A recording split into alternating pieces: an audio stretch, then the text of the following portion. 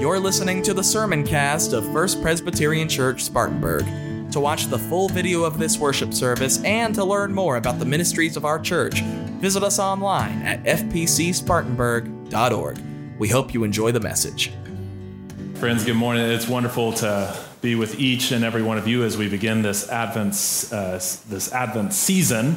We're going to be walking through the different Gospels and their take on the Christmas story. And today we begin with the Gospel of Mark. So let us listen now for a word from God as we hear this opening to Mark's telling of the Jesus story, the first chapter beginning with the first verse. Mark writes, "The beginning of the good news of Jesus Christ, the Son of God. As it is written in the prophet Isaiah, 'See, I am sending my messenger ahead of you who will prepare your way.' The voice of one crying out in the wilderness, 'Prepare the way of the Lord, make his paths straight.' Now John the Baptizer appeared in the wilderness, proclaiming a baptism of repentance for the forgiveness of sins.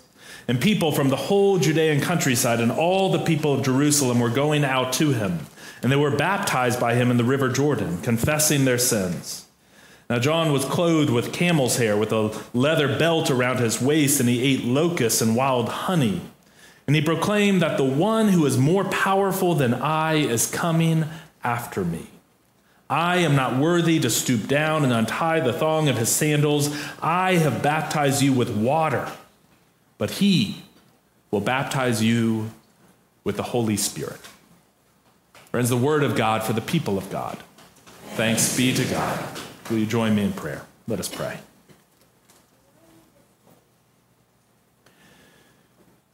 Gracious and almighty God, send your Spirit now, that it would visit us in whatever wilderness we find ourselves today. Indeed, O God, we pray that through your Spirit you might make the zigzag path of our lives straight once again. That through its work you would take the words of my mouth and the meditations of all of our hearts gathered together here in your sight and use them, O God, to your glory. For you and you alone are our rock and our Redeemer. Amen.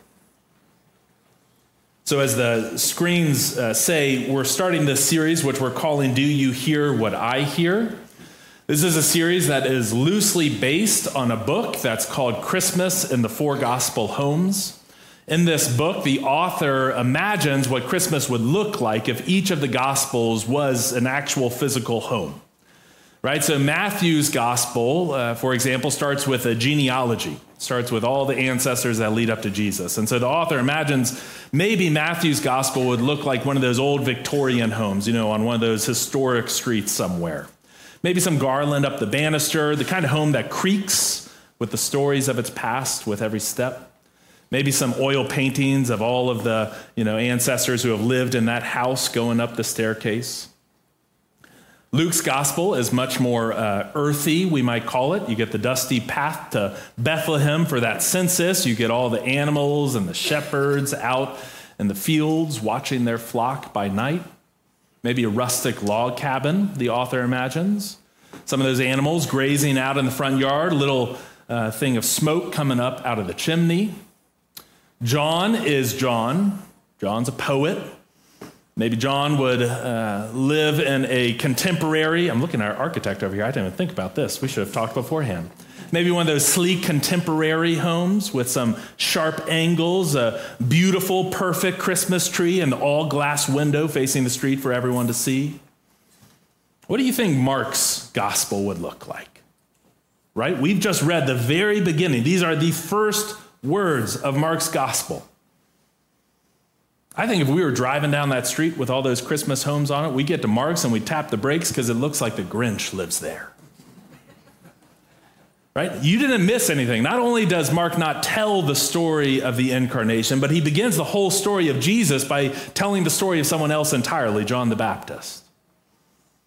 Think about that, right? If you are one of the original readers, or more likely hearers of this story, you're not getting any Christmas story at all. And remember, too, that Mark is the very first of those four Gospels that JD was talking with the kids about. Shows up second in our Bible, but it's the first one written, maybe 65 CE AD. So if you are one of those original readers and you pick up Mark's gospel, the only gospel there is to pick up, you'd have no Christmas story. And I think us contemporary hearers and readers, we're kind of left asking ourselves, where's the love, Mark? What's the deal, man? There's a few ways to look at it. There's a very real possibility that Mark just didn't even know about the Christmas story. Remember, he's writing maybe 30 years now after Jesus' death. That's around the time that we would expect most, if not all, of the apostles, those who actually walked and ministered alongside the physical Jesus, are probably dead. It's possible he just never heard the story, and if you don't hear it, you don't have something to report, to put down on paper. It's also possible, some scholars think that the author of Mark was probably a protege of Paul. And Paul famously, if you read all the Pauline letters, the epistles, Paul famously has almost no interest whatsoever in the story of Jesus' birth. What's Paul concerned about? The cross, right? I just came from the sanctuary and I just pointed to the cross right above us.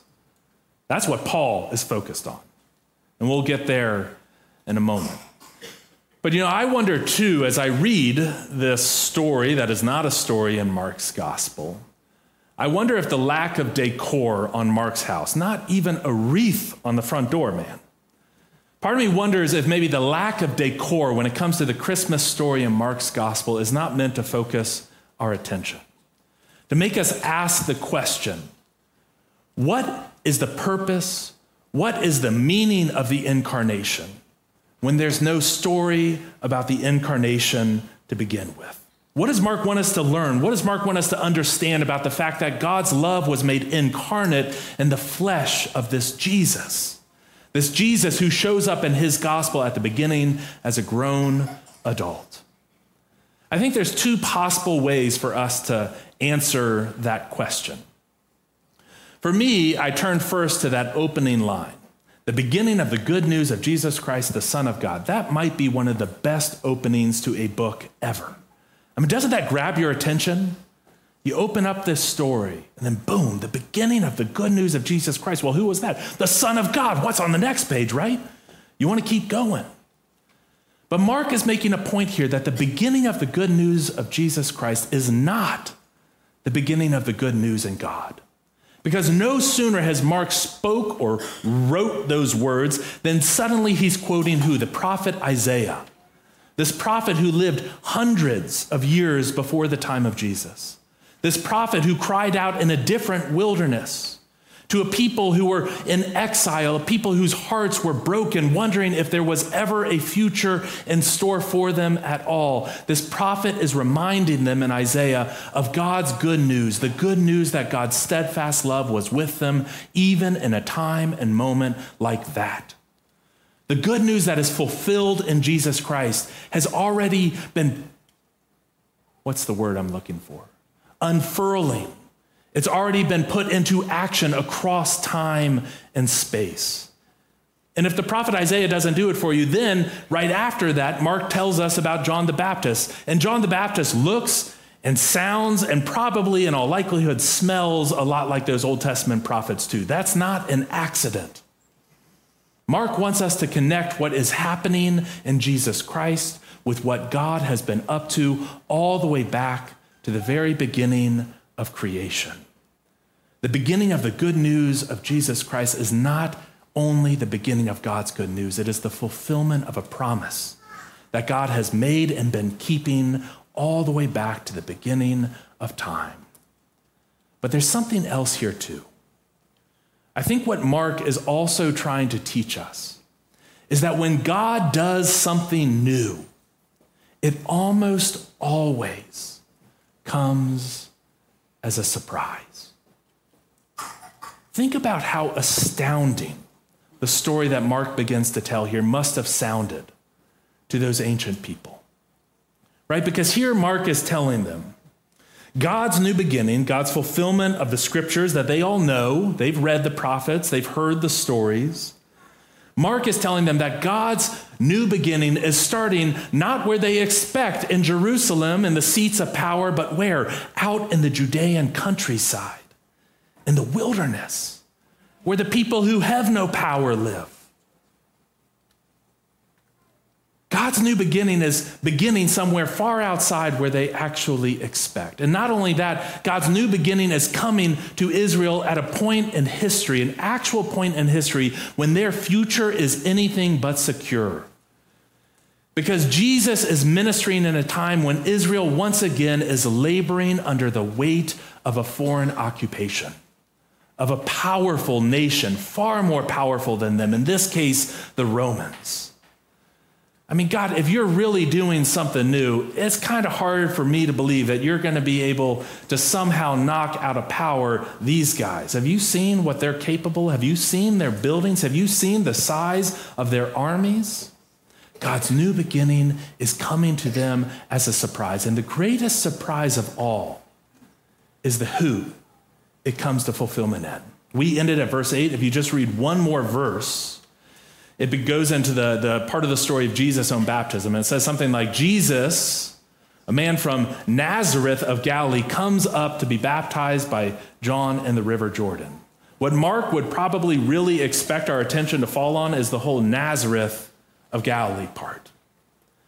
Now, we're not quite sure all these years later exactly what beef people had with Nazareth in the ancient world, but it's pretty clear that people from Nazareth were kind of the looked down upon gang. These were the people sort of stuck their nose up to. What good can come out of Nazareth? And yet here comes Jesus. And not only is he defying expectations based on Nazareth's reputation, there's also a deeper theological claim here. Because all of the scriptures have pointed to the fact that one day God's promise will be fulfilled, but God's Savior will come not from Nazareth, but from Bethlehem. And of course, the other gospels that we're going to turn to, they make that connection clear. But here, Mark doesn't say anything about Bethlehem.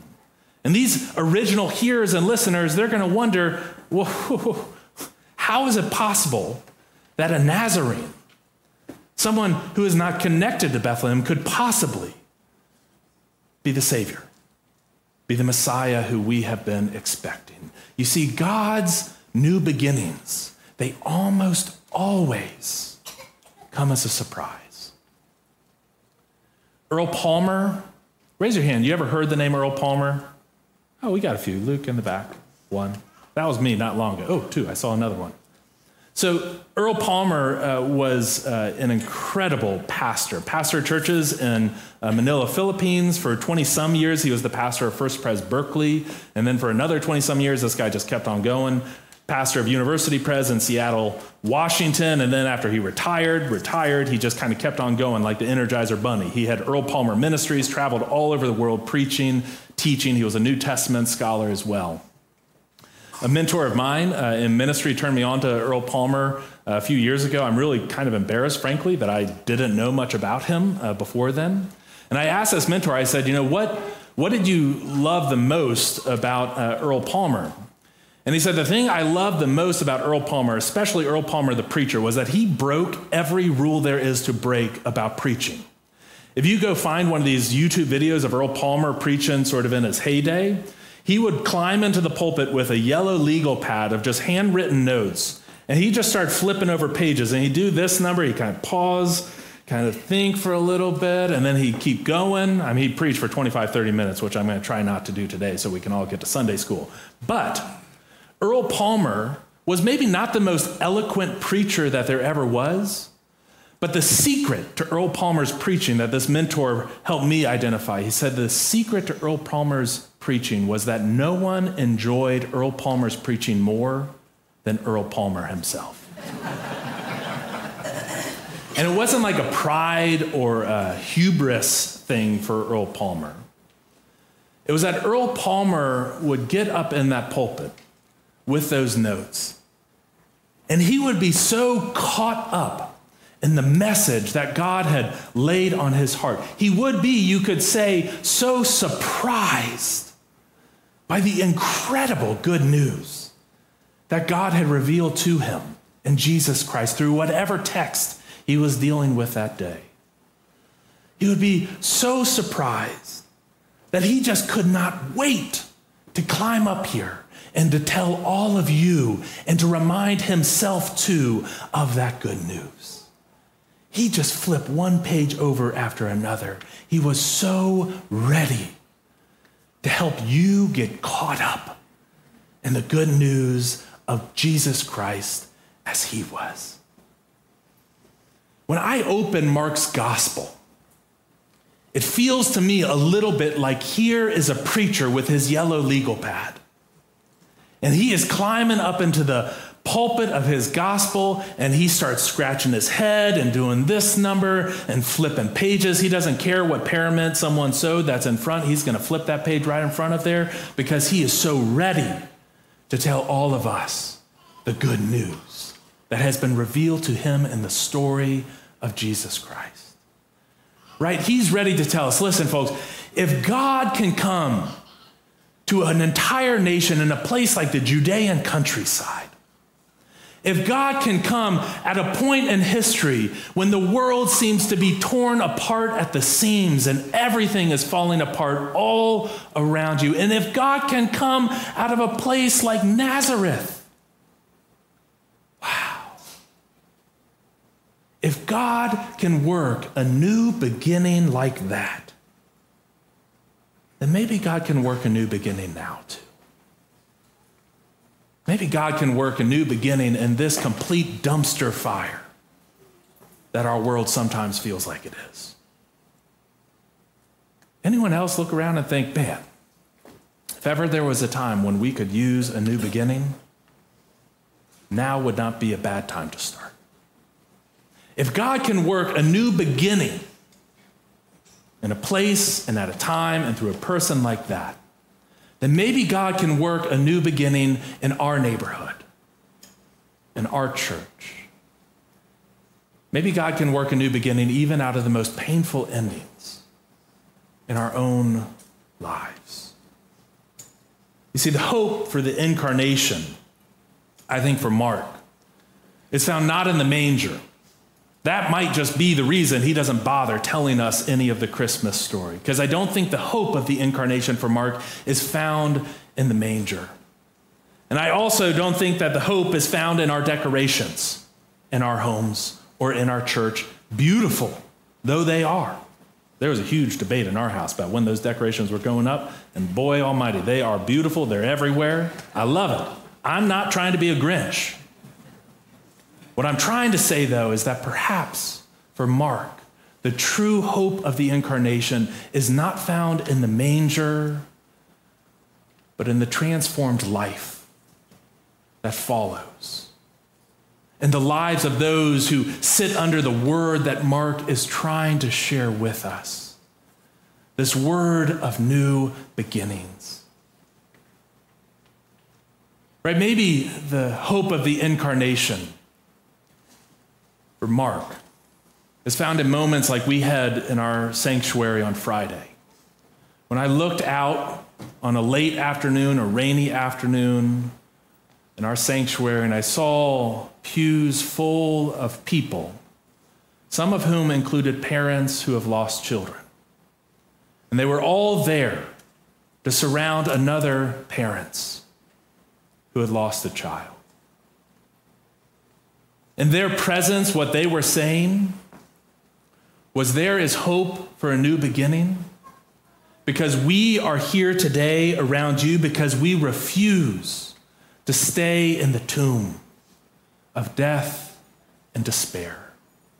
We are going to bring our own wounds and sit with you in your suffering as a sign of the resurrection that we have in Jesus Christ.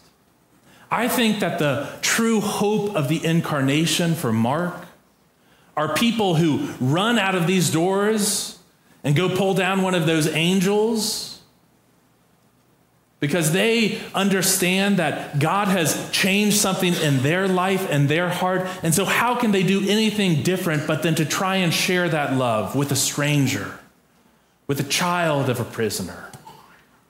Right? I think that the true hope of the incarnation for Mark, I think it's found in people who bring themselves to a table.